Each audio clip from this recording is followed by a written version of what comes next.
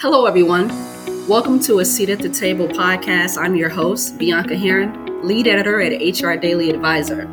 This podcast focuses on diversity, equity, and inclusion in the workplace, featuring thoughtful conversations and insight from experts, change makers, and leaders from the business world. Today, I'm super excited to be joined by Leslie Wingo, a DEIB strategic consultant and CEO of Sanders Wingo, an independent advertising agency that specializes in multicultural marketing. Leslie, welcome to the show. Thank you for being here. Hello. I'm excited. I just talked over you. First rule and what not to do in a podcast. So Oh, sorry. no, I just returned it. It's totally okay. It's totally okay. Super excited to have you here again, and we're just going to delve straight into things. So, Leslie, please tell me, what is your definition of having a seat at the table? I think this is a brilliant question. And when I think about it, I think about it in two components. So first, for me, having a seat at the table is being invited to the table or earning my way to the table. But it's not just because I'm African American and I'm a female. It's because I should be there because I'm great at what I do. And when I get to the table, I want to be seen, valued, and heard for my opinions, for my thoughts, for my expertise. I think the second part of that is a little different in terms of I feel it's my responsibility that when I have those opportunities to have seats at the table, that I bring along people of color or people who are not like everybody else or people who just identify as other, right? Bring them along with me to either be at that table or where can we look around in the universe so they can be at a different leadership table as well. So for me, it's twofold, right? It's sure I want to have a seat at the table, but I want to make sure I'm doing my part in bringing along really smart people with me. Absolutely. I love that. I love that. And I feel like this is a great segue into honestly your background and experiences because that passion had to be sparked somewhere. So, can you talk a bit about your experiences and what sparked you to, or sparked the fire, I should say, for you to become a strategic DEIB consultant? Sure. So for the last 2 decades, I have been doing a lot of work, and my business has primarily been focused on marketing and advertising to people of color, very specifically African Americans, multicultural, and audiences. And as the world shifted with with technology and iPhones, so did our habits and how we consume goods. So in 2018, my business coach, her name is Janet Zaretsky. I like to call her Jay Z after one of my favorite rappers, but Jay Z said, you should do a TEDx. And I said, what am I going to talk about? She said, you should talk about yourself and what it's like to be the only one. So I do the TEDx with her encouragement, and I did it, and it was recorded. And after the recording was released, I was in the Houston airport. I was in Houston Hobby, and I get the email, check out your TEDx. So I called my mom, and I had my mom watch it. I said, let me know if it's good, because if it's good, I'm going to push it. So she calls me back. She goes, it's good. I said, is it good, or is it good because you're my mama? She goes, no, it's good. So I had a friend watch it. And so I pushed this thing out into the world, and I had a group of friends, a group of CEO friends, all of them but one, white men, who said, you need to take what you know and combine that with this idea of creating places where you're not the only one. Fast forward to the summer of 2020, our summer of racial reckoning, and the phone calls that I was receiving were less and less about advertising and marketing. And don't forget, we had Australia fires. We are now newly under COVID restrictions, and George Floyd, Breonna Taylor.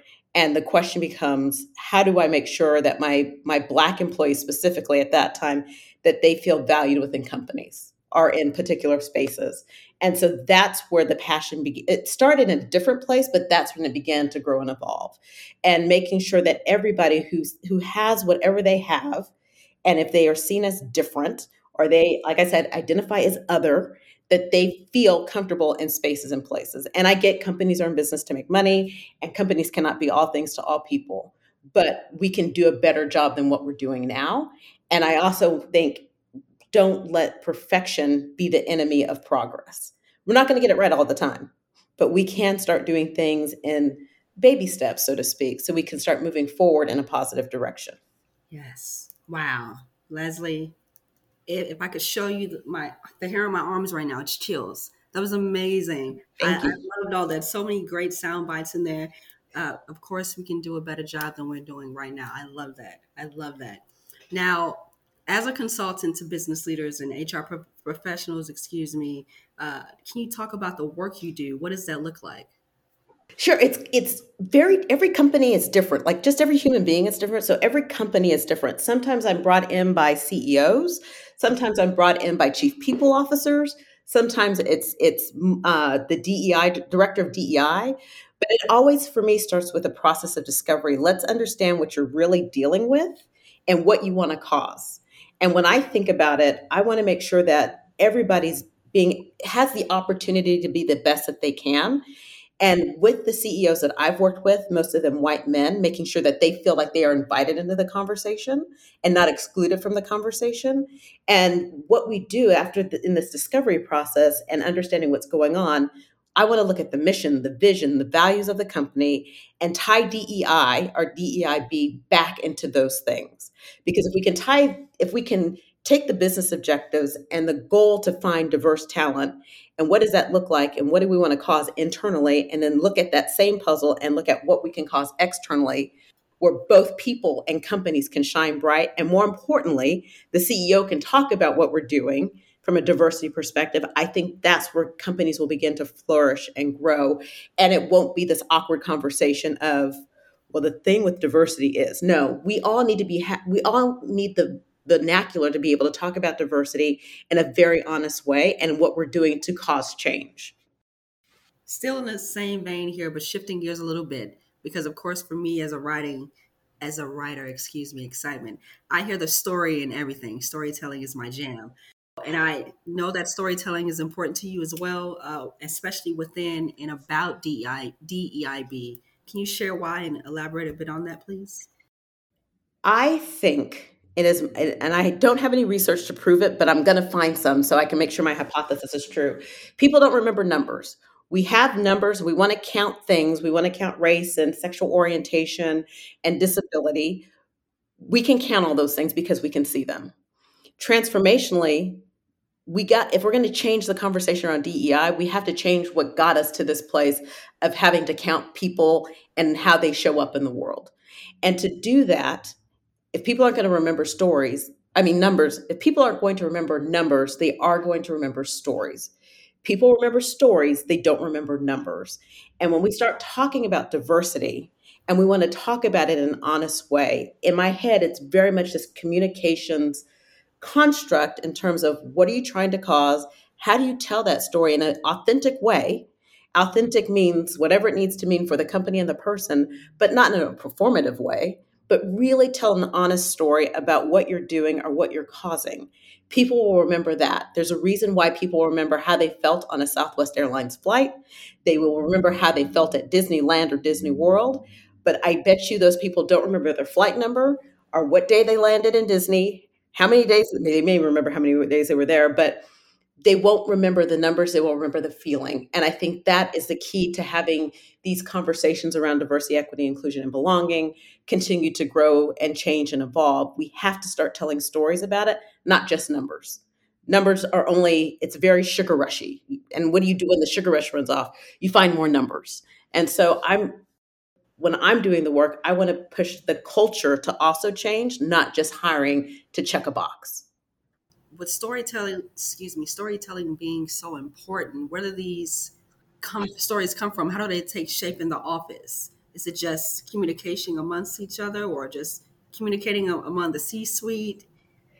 I think they can come from many different places. And so I love human resources as a business owner because they keep me out of hot water. I love human resources because they think about the world and how we bring people into our companies very differently. My concern from human resources when it comes to diversity, equity, inclusion, belonging is that we're putting all of our eggs on this one group of people to solve the diversity problems, when in reality, it should be across the organization. It should be across the people within the organization. And so stories come from very different places. Stories can come from C-suite and what C-suite's doing, stakeholders, what are we doing with our vendors? How did our vendors show up? What are our employees doing to cause change? Let's talk about that. And then we can start talking about culture and duality of culture and, you know, I know this today kicks off Hispanic Heritage Month, but what does that really mean in Texas versus California? And what does that mean for our company culture? Where we're looking at it as real stories and not just a calendar where we celebrate these buckets along, every piece of different pieces of the month. Absolutely. And like you said, not just making it, keeping it, excuse me, a checkbox item. So in that vein, how can HR leaders evolve DEIB from a checkbox item, excuse me, to an environment where it's woven into the fabric of their culture? I love that. I think part of it is shifting part of that responsibility outside of human resources. Diversity, equity, and inclusion should show up in our employees. It should show up in our leadership and our ownership and our board of directors. But it also needs to show up in how we communicate with people. Because if there is an issue that is around diversity, let's have the tools to be able to solve it right then and there and not let it get bigger and blow out of proportion. I also think that it is easy because as human beings we like things to be easy for us to only look at historically Black colleges and universities or universities that are accredited for having Latinx students. What I really think we need to do is think about how we recruit and where we recruit. There are different organizations. There's Black MBAs, there are Hispanic MBAs, there are people with disabilities, but that's going to require that we do heavy lifting and do it in ways that we've never done before. It may even be looking at who are we using as recruiters to recruit to our business and how are we writing job descriptions so we can outsmart the algorithm. What are the ways or advice could you suggest that can help HR leaders and organizations rework their company culture to make it more inclusive and foster belonging? I love this question. And there's some companies that are playing with it right now, a couple of them that I've worked with. But I think to change culture within an organization, it's not about the calendar of culture over the course of 12 months.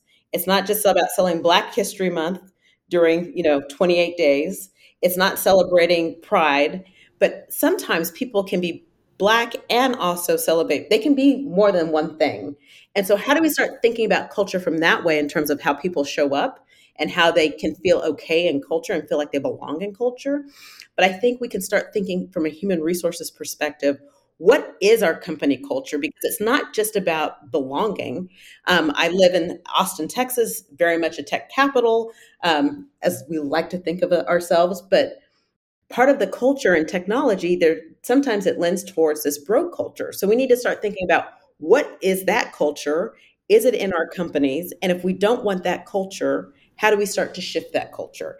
It's not just about the people, it's also about the environment. Absolutely, absolutely. And I love how you broke it down further where, you can be Black, but you can also be, gay or Mhm. trans or, disabled in a wheelchair, whatever it is. So it sounds like, oh, wow, now I'm having a moment here. But it sounds like no matter what that is, it sounds like we're truly evolving into a more duplicitous, excuse me, culture.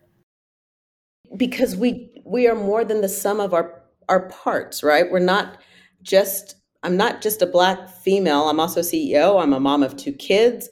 I have my friend groups. I'm supporting different people and different things.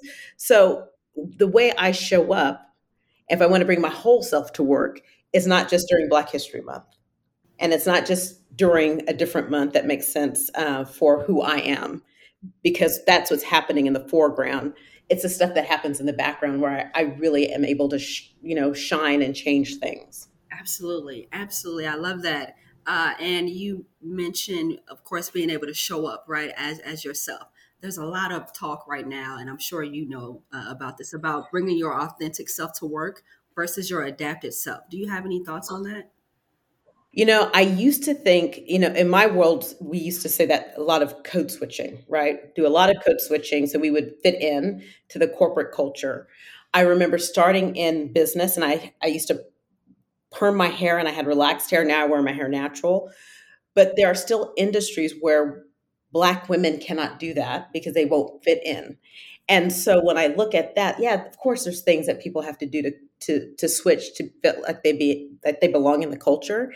And I used to think that was negative. I used to think, well, why should anybody have to change up who they are? But I also think of it as If you can show up for your audience, that is a superpower. And that is something that you should always use to your advantage. Not that I want people to change who they are, but if you see the world differently, you have created more opportunities in that moment than you would have if you didn't. And so I want people to be able to go to work and be who they are and show up how they want to show up. But I also want people to recognize that this idea of understanding who you're communicating with, use that to your advantage. Don't look at it as a disadvantage. It is a complete advantage for you as an employee or as a leader. I love that. I love that. Where do you see corporate culture headed? And if you, this is my curveball here, and if you don't like where you see it's headed, where would you like to see it go? You know, corporate culture is an interesting thing. I think where I've seen it, I saw it really accelerate in 2020, and then I saw a lot of people getting hired. My concern is now we've hired people, the sugar rush is gone, and so now we're back to doing the way the thing that has always been done. What I want to happen is to not keep the status quo, excuse me, but look at this thing as an opportunity to do better, not for only this generation, and I'm an Xer, not for the one behind me, but for my little kids, right? How do we start planting those seeds so when they're grown, they have the opportunity to plant new trees because we've put all the seeds in the right place. I think if we keep doing the things the way the thing that's always been done, we're going to get the same result.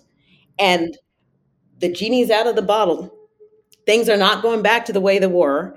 And employees are not, from what I can see, employees are expecting this diversity, equity, and inclusion and belonging thing. For however it shows up for them, they want to know what are you doing and what are you committed to. And it can't be lip service.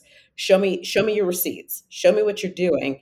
And I think we're going to see more of that and more of that. And we can see it on social media, this really weird place of on social media, if you're a human being, you have access to the president of the United States and also to the company, right?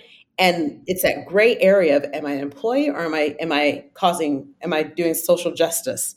And companies need to be able to respond to that and show the receipts and do it in a responsible way where they're not only checking boxes, but they're really making transformational change. Absolutely. I love that. I love that. And I've got one more question for you. But before I ask you that, is there anything else that you like to talk or add? I love this conversation of diversity, equity, inclusion, and belonging. I love being able to talk to people who are concerned about it. Like, what do I do with it? I don't want anybody to feel like they cannot come to me because they don't have the right question to ask and it hasn't been purified. I want them to ask me the question so I can get them to a place where they can talk about things and not be embarrassed. So they can always email me at lwingo@sanderswingo.com. But until we have those conversations, things don't change. And until there is listening for understanding and not defending a position, things don't change. And I'm committed to seeing things change, not just for me and not just for my kids, but I want it for everybody's kids and everybody's generation. And so that's what I want. I love that. I love that. And my final question for you, what's on your heart? Ooh, on my heart, when it comes to diversity, equity, inclusion, and belonging, I want human resources to get the recognition that they deserve and all of the work that they do. I want human resources to treat themselves the way Jerry Jones treats the Dallas Cowboys. How do we start branding this group of people and branding what they do to make impact? Because they do so much work behind and in the background, and I feel like they don't get the credit that they deserve. And they should be the superstars, not to play on Jerry Jones, but they should be seen as this incredible group of people who know how to do their job and they operate like a team and they're very efficient at what they do. But how do we shine a light on celebrating their successes as well? They just don't get enough credit. And I think it's time for them to get credit for what they're doing and the things that they do and how they do them. And they're writing job descriptions and they're, creating healthcare plans and all the things, right? I want them to be branded like Jerry Jones brands the Cowboys. I love that. I love that. Leslie, it has been such a pleasure chatting with you today. And thank you so much for being here again. Thank you for having me. It was a lot of fun. Absolutely, absolutely. And to our listeners, thank you so much for tuning in today. And remember, you can always listen to us on SoundCloud and iTunes. Again, I'm Bianca Heron. Join us next time at the table. And as always, we'll have your seat waiting for you.